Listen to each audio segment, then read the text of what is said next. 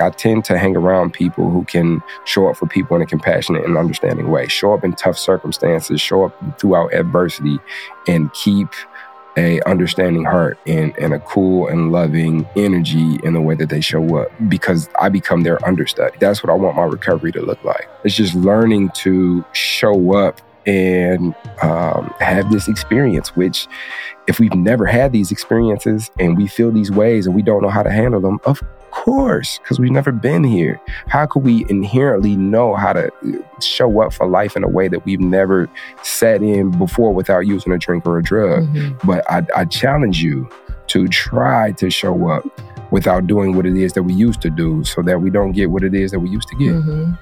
Stories are powerful. Welcome to the Rise, Recover, Live podcast, brought to you by The Phoenix. This is a space where people impacted by substance use can come to share their story of strength and resilience, get open and honest, and inspire hope and build community through shared experience. We'll be talking to people in our community on their own recovery journey and shine a light on the topic of recovery in all its forms. Maybe you'll hear some of your story in theirs. Let's show the world that together we rise, recover, and live. Hello, and welcome to another special snack size episode of the Rise, Recover, Live podcast. We are your hosts, Bryce the Third, he, him pronouns. Liz McKean, she, her pronouns. And Liz, we are here today to give them a little snacky snack. Huh? I do love snacks. So yes, I think we are. I think it's going to be really fun. I'm excited. We put a little post in the Rise, Recover, Live community group within the Phoenix app, which is how you talk to us, get in contact with us, and give us feedback about the show, about these snack size episodes. And it looks like you all are really enjoying it, and had a couple of suggestions for topics that Liz and I could discuss real quick around the ways that we've learned to show up in life and what life brings as people who consider ourselves to be in recovery. Yeah. Heck yeah. Yeah, it's so cool when those ideas come from the community, because, you know, we love having these conversations, but this is our podcast. Everybody that's listening, like, this is yours too. And we want those ideas to come from you. And our thoughts on the topic are simply ours, like, it's our experience. It's tools that have helped. I know from this conversation, it's going to be struggles that I am continuing to have, and excited to hear people's tools that they've had in the podcast group. So yeah, I think this is going to be cool and delicious snack. So we got a comment in the podcast group. I'm not going to say their names because they didn't necessarily give me permission to use their name, but I do want to get specific around the comment that was made. Say, I'm struggling to stay committed. I have 9 months of 1 week to 3 months sober streaks that I fall. One that I would love a soundbite on is, what do you do when you're PO'd? I find my moments of relapse are most often when I feel like throttling someone. And I think that's a worthy topic for real. Like, how do we deal with these heavy emotions in recovery now that we're no longer seeking something outside of ourselves to quell what's going on the inside of us? Some of these things still pop up. Like, I still feel the same ways that I felt before. Now, though, I've learned to cultivate some tools. And so, Liz, how do you feel about sharing a couple of the tools that we've been able to cultivate over the years? When I think of being PO'd, I think of feeling angry. That might not feel like the same thing to everybody, but for me, I'm going to use that as the same meaning. And that has always been a really challenging emotion for me. Anger, I struggle with. I don't want to feel angry. I feel like there's a loss of control when I'm angry, which would totally be a reason in the past to reach for a drink, something outside of myself to make myself feel better so I don't feel it. And what I've found in recovery, and this is not a tool that I would recommend, is what I've tended to do is take that anger and just turn it around and put it on myself. Like, if I am angry at you for doing something that has upset me, that has hurt me, I don't have any control over that. But if I can find my flaw in that, if I can find a way that I, have caused this to happen, then maybe I can fix it, and maybe I can make sure it doesn't happen again. And I think there's wisdom in the looking inward to, like, what is my part in any kind of conflict, but there's also wisdom in being able to let go let go, like this is something that somebody's going through that maybe doesn't have a lot to do with me. And the greatest tool I have for that is to either talk it out or write it out. Like instead of just reacting to that thing that's happening, that's uncomfortable, whether I'm going to have that be an outward reaction or even just like an inward reaction and implode a little bit,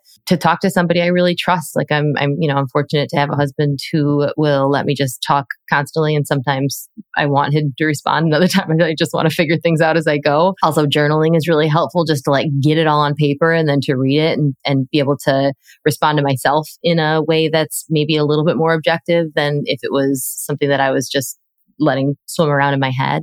And doing all of that with just compassion and grace, knowing that there's no right way to go about any of this stuff, any of these big feelings, but being present for it is the most important thing. So I don't have it figured out. And, when I come across a situation that I'm angry, it's really hard. That's one of the harder things for me. But the reaching for a substance isn't the thing that I do anymore. And I think that's because those other things, talking it out and writing it out and pausing is more powerful. It works better. How about you? Yeah, no, I totally agree.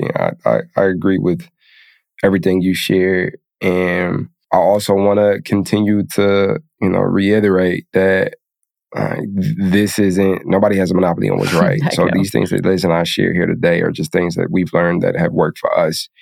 We are not experts in any field. We are just two people in our own personal recoveries, using what it is that we've learned to be able to show up and living life on life's terms. Mm-hmm. And for me, compassion is big, compassion for self. I think what's also important is when it comes to anger, there's multiple shades of it. I think when I was in my active addiction, alcoholism, there were a lot of like black and white for me. So it's like either I love you or I hate you, or I'm mad or I'm peaceful. And it's just like there's so many different shades of emotions now. And so when we're talking about like anger, there can be anger because I feel like I deserve something that I didn't get. There can be self-justified anger where I feel like I'm the person in the right. There can be like disappointment anger. There can be grief anger. There can be there's all these different like flavors of anger. Mm-hmm. And so like learning to show up for myself, especially when, you taste a new flavor, I look at it as when I'm exposed to a new flavor of emotion, getting through it, sitting in it, allows for me to integrate this into my life. Like this is part of my life now. Mm-hmm.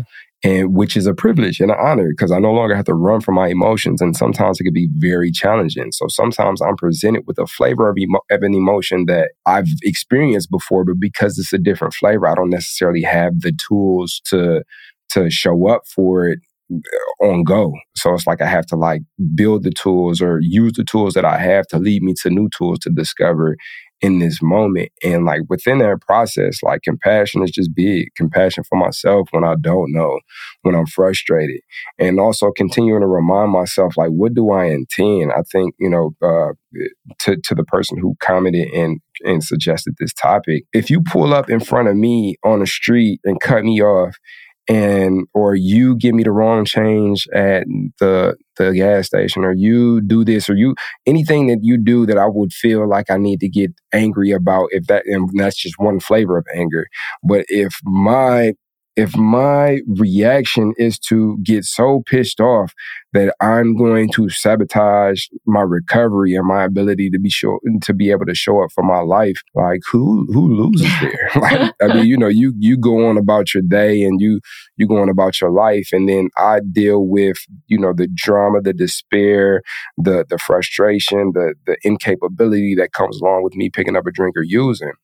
And so, like, what do I intend? If I intend to be a person who can show up for life however life shows up, if I intend to be a person who can show up for my family or show up for my professional life or show up for my personal life, then remembering to remind myself of that intention, like, okay, whatever happens here, I'm pissed off, and maybe even rightfully so. And what do I intend? Do I intend to be able to show up for myself today, tomorrow? Do I intend to be able to continue to show up for my family? Does me picking up a drink allow for that? Does me picking up a drug, does that allow for these things that I've intended? And if the answer is no, which for me it's always been no, then what else can I do? What else can I do in this moment? And if I don't know what to do, that's perfectly fine. Compassion for myself in that moment. Oftentimes picking up the phone and tapping into community brings me in contact with tools that I don't have access to. But especially like when I get around people who model the attitudes that I desire to have. Like I tend to hang around people who can show up for people in a compassionate and understanding way, show up in tough circumstances, show up throughout adversity, and keep a understanding heart and a cool and loving energy in the way that they show up. And because I become their understudy, like that's what I want my recovery to look like. And there's people I know that are in recovery that are, that will scream at you, yell at you, cut you off on the road. And, they may not be drinking or be using, but that's not in who has a monopoly on what's right? But that's not what I desire for my recovery. So you're going to see me hanging around them a little less and calling those numbers a little less. So it's just learning to show up and have this experience, which if we've never had these experiences and we feel these ways and we don't know how to handle them, of course, because we've never been here. How could we inherently know how to show up for life in a way that we've never sat in before without using a drink or a drug? But I challenge you to try to show up without doing what it is that we used to do so that we don't get what it is that we used to get. Yeah. And I think those tools and that kind of learning and being an understudy, that evolves over time. And I know, in early recovery, we've talked about this with celebrations, with travel. In early recovery, sometimes you create a little bubble around yourself. Sometimes it's like, at some point I want to figure out how to be able to go back to, music festivals or parties with my friends. And maybe in these first few, weeks or months or even years, like it's not the time to test that out. Maybe this is the time where I find, the bubble where the intensity, the likelihood of those really intense feelings might be a little less, or I might have some insulation around me in the form of people and moments to pause. I know right now we're in a world where we're kind of overwhelmed with information a lot. If we're all on Instagram, we're all on all the social media, we're, the news, all the things, conversations as you walk by folks. And I think if there's parts of that are causing big emotions, anger and fear, that's like totally valid. And it's also okay if you're in a moment where you're just trying to get through this next day. Avoid that. I've deleted Instagram more times than I can count when I'm like, this is making me feel bad.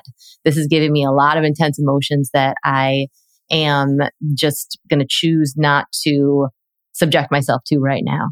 And that's okay. Or there's a conflict with a person in my life that maybe I'm just going to disengage that relationship for now, and maybe we'll heal it later. But right now I got to just take care of me. Like I got to get through this next day. And the safest thing for me to do is to not put myself in a scenario that is going to bring up those strong emotions, no matter who's right, no matter who's wrong, no matter what, learning is going to come from it. In this moment, just get better. Like I want to run a marathon someday, but I have a sprained ankle. I'm going to heal this ankle before I start going out for my daily runs, so maybe give yourself what you need in these early moments, or even, years in, you're having a especially hard time. Right now I've talked about it in another episode, just struggling like with anxiety. And this is a time that I know I need to take care of myself in a little bit of a different way. And that means retreating from some of the social media, for example, that can just make me feel a lot of things. And that's such a loving thing to do for yourself. So give yourself permission to take care of you. And yeah. And for the sake of keeping this a snack size episode, because I feel like we can go on for an hour about this. Not us. I think the question, making sure that the question isn't like, how can I keep other people from pissing you off? Good luck. and learning how to take that and well, why do I get pissed off? And when that becomes the question, one that's a lot softer, a lot more manageable, and it also contributes to the experience of self-discovery. Mm-hmm. Like, why do these specific things tick me off? There might even be something productive in there, because the great change comes with being discontented. You know, people didn't like the fact that we were, tallying rocks. So then it was like, I'm discontent. And then we came up with the calculator as a human race. There's, people were tired of like walking to places. So we came up with the wheel. People was tired of being a cold and discontented, and they was pissed off about that. So they figured out fire, So there might be something good in that. And beyond that too, just to soften it. And I think it's a good place to kind of leave us off on, like, it doesn't have to mean anything. Like, it could just be the experience that we're having right now. And so, because I found that to be another point of tension where it's like, okay, I've switched from, how can I stop them from pissing me off, to like, why am I pissed off? But then in that switching to why am I pissed off, now there's this unrealistic expectation for me to learn a lesson from everything. And it's like, sometimes life is just life, and sometimes you mad because you mad, and sometimes this flavor of anger can't be classified right now. Maybe right now is not the time for classification, but know that you are inherently worth your recovery. Like, you are inherently worth a good life. You are inherently worth peace and prosperity and people who care for you and prop you up in community. Like, you are inherently worth these things. And so, like, let's sit in that. Let's sit in that and allow for it. And maybe put the mitts down a couple times, put unball the fist a little bit and just allow for the experience. Yeah, definitely. And, there's tools to use within the Phoenix community. If you're just looking to find those little pockets of peace during maybe moments that you don't feel like you need it, but where you're just flexing that muscle. And, we've talked about this before, but you can download the Phoenix app and you have access to both in-person and live stream classes. The live stream platform has meditations, yoga classes, all sorts of like nervous system softening tools that you can do with community. And doesn't matter if you have no idea how to do that, or sitting still sounds very scary. You can take it at your own pace. And there's also fitness. There's also ways that you can move around. There's ways you can be creative to work through some of that energy of big feelings that maybe you haven't had the opportunity to feel in the past. So lean on that community and lean on those activities that are available to you. And yeah. And thanks for hanging out with us for this snack size. This is always really fun to be able to just hop in and just talk off the cuff. Most definitely. And make sure you pop in that community group, the Rise, Recover, Live podcast community group in the app, and give us more topics. What do you want to hear more of? And if you want to use that space as a journal when you're pissed off, like do that too. Like, I'm so tired of, like, we're here for it. Like, we put ourselves on the chopping block in that group. So yeah, man, throw out your heavy emotions in there, and it's a safe space to be able to do so. So we will catch you next time on the Rise, Recover, Live podcast. Take care, everybody. See you later. So now you're excited. Bryce, Liz, how do I get involved with the Phoenix? Well, my friend, it is super simple. We actually have an app. Head over to the Google Play Store or the Apple App Store, or look in the show notes of this podcast, wherever you're listening to or watching this podcast, and go download the Phoenix app. The Phoenix app makes it so easy to find classes that are near you, or to access our virtual class schedule where you can hop on from the comfort of your home. You can also join our groups and have a conversation with someone from the Phoenix community from anywhere in the world. Please make sure that you join the podcast group where you can connect with Bryce and I and other listeners. Everything that you need is in the show notes. You can also head to our website at www.thephoenix.org. And maybe while you're there, you click the volunteer tab and get even more involved.